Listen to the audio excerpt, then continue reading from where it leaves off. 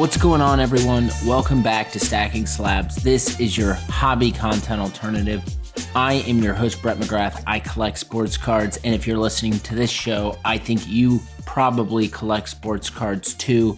I hope all of you had a very Merry Christmas, and on the other side of this, a Happy New Year. We are rolling into 2024 on a freaking mission. We are here to build out our damn collections and not worry about all the riffraff that's flooding and infiltrating our experience.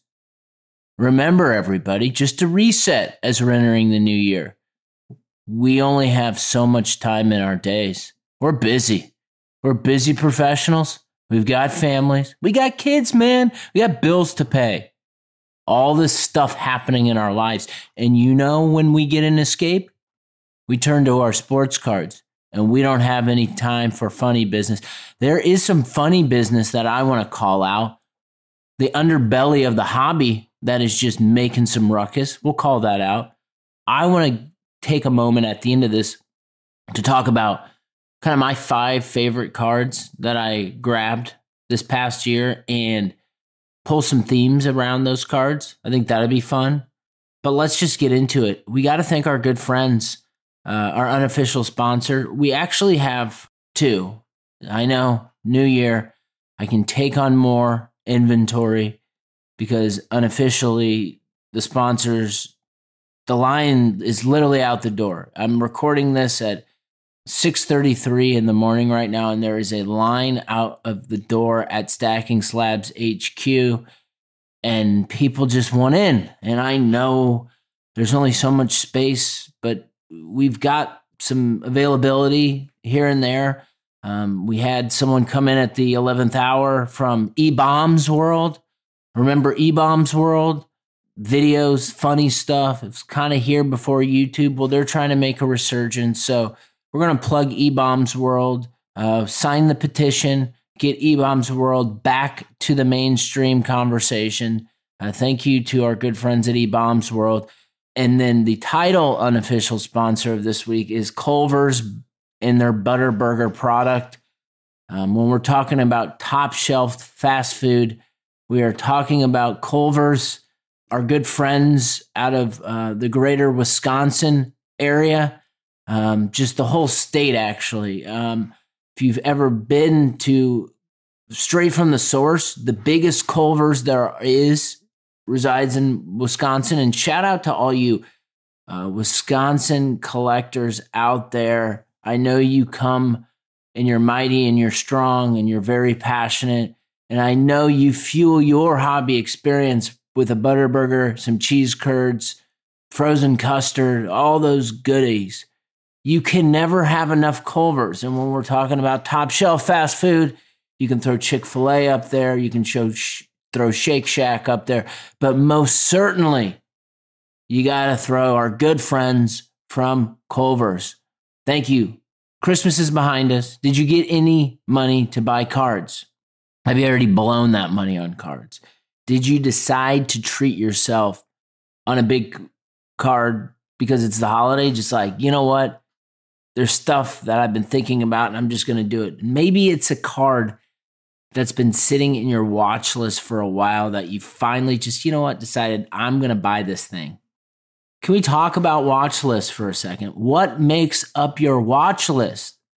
Is it just a bunch of cards that you'll never buy, or is it more? There's a lot of different categories of the watch list. You see a card and the seller actually puts the card up for auction that collectors like us are going to bid on. That's my favorite. When there's a card I've been after and I see it right away and it's like there's 6 days, 23 hours, 33 minutes left, and I can just smash wash and be like, you know what? I need to set up an alarm for that because that's a card I really want. There's also the cards that we want but are extremely overpriced.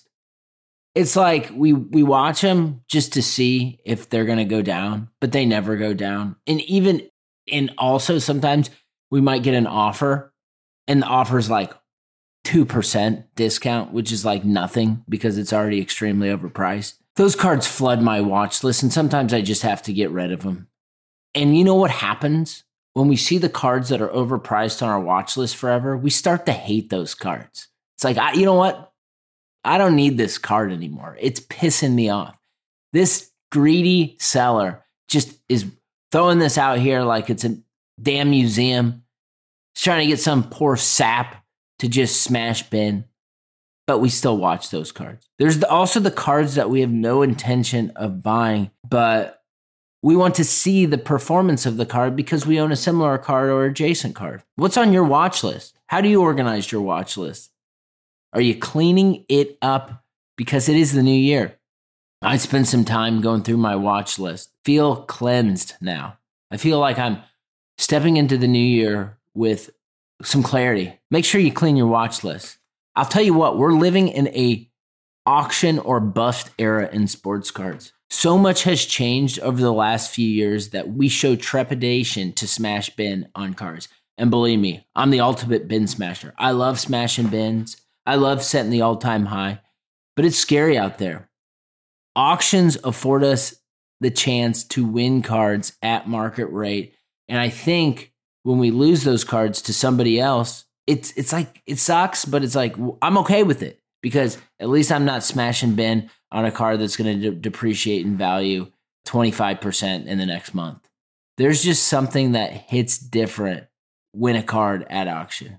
Speaking of auctions, I sold a bunch of wrestling cards this past week via auction from consignment. Shout out my good friend, Chris at Volume Accumulation. I thought the sales were really strong, but there is a massive problem going on in the wrestling card community. The underbelly of the hobby, true degenerates, are creating fake accounts and shilling auctions. This has been going on for a minute, but you know what? I was just impacted for the first time. So my one of one Panini One Rock PSA 10 got shilled up to the moon by two degenerates. This card ended at like $5,800, and I was like, "This is ridiculous." Check it wasn't excitement because I was like, "There's no way." Then I checked the bid history, just a bunch of zero feedback bidders. I was warned about this beforehand. And so I went to bed. I went to bed, woke up, and I got a bunch of messages about it. And I was like, let me check with my consignor first. Got the confirmation and ended up selling the card to somebody who was bidding on the auction. So that card landed with Genghis cards, and I was really pumped about that. And I think when you got a card that's desirable and gets shilled up, typically you'll get messages about it afterwards. And so I just sold the card direct. But this is a massive problem when you've got a bunch of degenerates that are infiltrating a segment and ruining auctions. Just imagine how much time these people have on their hands and, them getting their rocks off by fucking up other people's auctions. I will say this, you're messing with people's money, and it's not just my money. It's a lot of people's money when there's a consignor involved. So the best part about the hobby is that we're relentless. And when there's people doing nefarious activities, will go just to the next level to make sure people get found and called out. And I know, especially with my auctions, that there has been interest by a lot of different parties in finding out who these individuals are. So this is a call to the community, eyes and ears, whether it's these degenerates or not. We all need to come together when people are messing up our stuff. When there's, and this last year, undeniably, a bunch of people and bad actors got called out for their activities. And that was awesome. And that's when the hobby shows how strong it is, and the community shows how strong it is. When we can call bad actors out, and we can shove their face in poop, and we can present their poop-crusted faces to the rest of the community, and we can all throw eggs on their faces and ban them from the hobby for the rest of eternity. So the investigation is officially on, and it is on a next level degree, because I will not sleep until the degenerates in the underbelly of the hobby get poop crusted on their face and eggs thrown on their face. But let's bring up some brighter news. It is the new year. It is time to build out our collections. It is time to talk about cards. And I want to thank our good friend, Brooklyn Barry Bright. Such a fun voice, fun collector, talking about mosaics, beautiful cards. A lot to be said about finest. I know, and this continues to happen, where I have these conversations and there are cards that we covered that I've sold long ago, and it gives me the desire to go find players of the guys that I really collect now in those parallels, and the mosaic was certainly one of them. This Friday, we're going to do it a little bit different. We're sticking on parallels, but it's going to look a little different. So I got my brother. I always have him on during the holiday season. McGrath cards. We're going to do a New Year's edition where we don't just focus on one parallel, but we're going to be doing some sort of recap on the parallels that we have covered so far. So I'm really excited about that episode. We will probably maybe do some sort of bracket, maybe just cover them all individually. We'll have a conversation and we'll just bring up the collectors. We'll bring up the cards and we'll just have a debrief. I have not really provided much commentary on these parallels yet, but because I'm the question asker, sometimes I get an interject, but this is my opportunity to share some thoughts and opinions on some of the parallels that we've covered. And I don't have the data in front of me, but we have certainly covered a lot of ground. We've been doing this for damn near, I feel like, a quarter, talking through a bunch of different parallels that make up our hobby. So this will probably be a bit of an abbreviated episode. We'll see how long we go on this, but as I'm recording this, I'm heading out of the house. We have not done the family Christmas yet, so that is happening. But I want to talk about my top 5 pickups of 2023, or my favorite 5 cards that I bought this year. I want to talk about those cards, and I want to maybe give some themes and reasons for why I think what I learned from picking up these cards and why this will help as I go into this next year and buy more sports cards. So these are in no particular order, but they're cards that I truly appreciate. So I started off my Tyrese Halliburton collection, which was fun. Starting a new collection, starting a new PC with his Select Gold Concourse out of 10 PSA 9 that I won at a PWCC auction. Now, this card was a card that I wanted to get because my strategy was, if I'm going to start a new player PC, I want to start by kicking it off with a really awesome card. And that card certainly delivered. When I got it in hand, gorgeous. I love the Select chord sides. It's just a beautiful card. And the only basketball card on the list, but you know what? I'm just getting into basketball cards via my Tyrese Halliburton collection. So that was a fun storyline for me this year. I picked up the 2014 Andrew Luck Black Finite 1 of 1 out of Prism, graded it PSA 10, and that card is one of my favorite cards in my collection. Grant Slayton, Waldorf Story, spotted it at the Nashville show. He connected me to the dealer, and I am very grateful for that. Bought it from the dealer for what I thought was an affordable rate.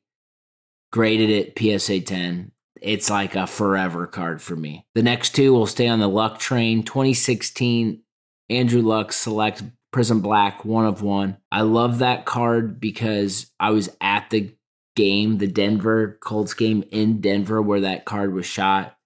I love Select. Just a beautiful card. And I got that one from the Andrew Luck collector. along with the 2018 Andrew Luck Optic Gold Vinyl 1 of 1. And again, I got that card from the Andrew Luck collector too. 2023 Select Roman Reigns. Well, I'm just realizing here, I have 3 Select cards on this list. Wow. Final card is the 2023 Select Roman Reigns Concourse Black 1 of 1. My favorite image I think I've ever seen on a Roman Reigns card. A card that I was relentless in pursuing, and I knew that I needed it from the gates and ended up getting it, and so happy that it's in my collection. I went into this year wanting to add a couple new Peytons to the PC, and while I added some, nothing made the top 5, and I'm okay with it. And I think part of that is self-restraint. Don't just buy to buy. Also monitoring price range and value and what I feel comfortable of spending or not. And buy cards that I truly love and have a long-term place in my collection, and also practicing more patience than anything else. Also worthy of note, 4 out of the 5 cards on the list came from direct deals, 1-to-1. There's nothing more powerful than relationships. It might take longer, but the more you ask, the more collectors realize that you want cards. The best cards exist inside of collections, and it is our job to get them out. There's so many gimmicks and traps on the secondary market. There's more relationships that we have. The more we have relationships, the more enjoyable I think the hobby is, and the better our collections get. The final thing is, I think when I look at my collection this year, I'm building out an Andrew Luck collection worthy of note. And I don't care about the value, and I don't care about anything else. I've got a special connection with the player. And isn't that what collecting is all about? This year showed me I have the opportunity to create one of the most significant Andrew Luck collections in the world. And I'm convinced I can continue to add to that. We always should remember, beauty is in the eye of the beholder. We should build out the collections that we love and the collections that are significant to us. Remember, we're starting a new year. It's a good time to reset. I know there's a lot of narrative. I know there's a lot of resolution stuff that goes on. But you know what? It's always good to take a step back and see if we are building out the best collections for ourselves. I have grown so much since I've been back in the hobby, and every year it feels like a new unlock. And I think that's the best part about collecting. It's a never-ending road, and it never stops. And there's always areas we can learn. We can learn from ourselves, we can learn from other collectors, and we can learn from the collections that we're building. This is the best damn hobby in the world. We're starting a new year. We're doing it fast and furious. And you know what? It's all about collecting those sports cards. My name's Brett McGrath. I love sports cards. I host a podcast about collecting sports cards. Thank you so much for listening. Happy freaking New Year.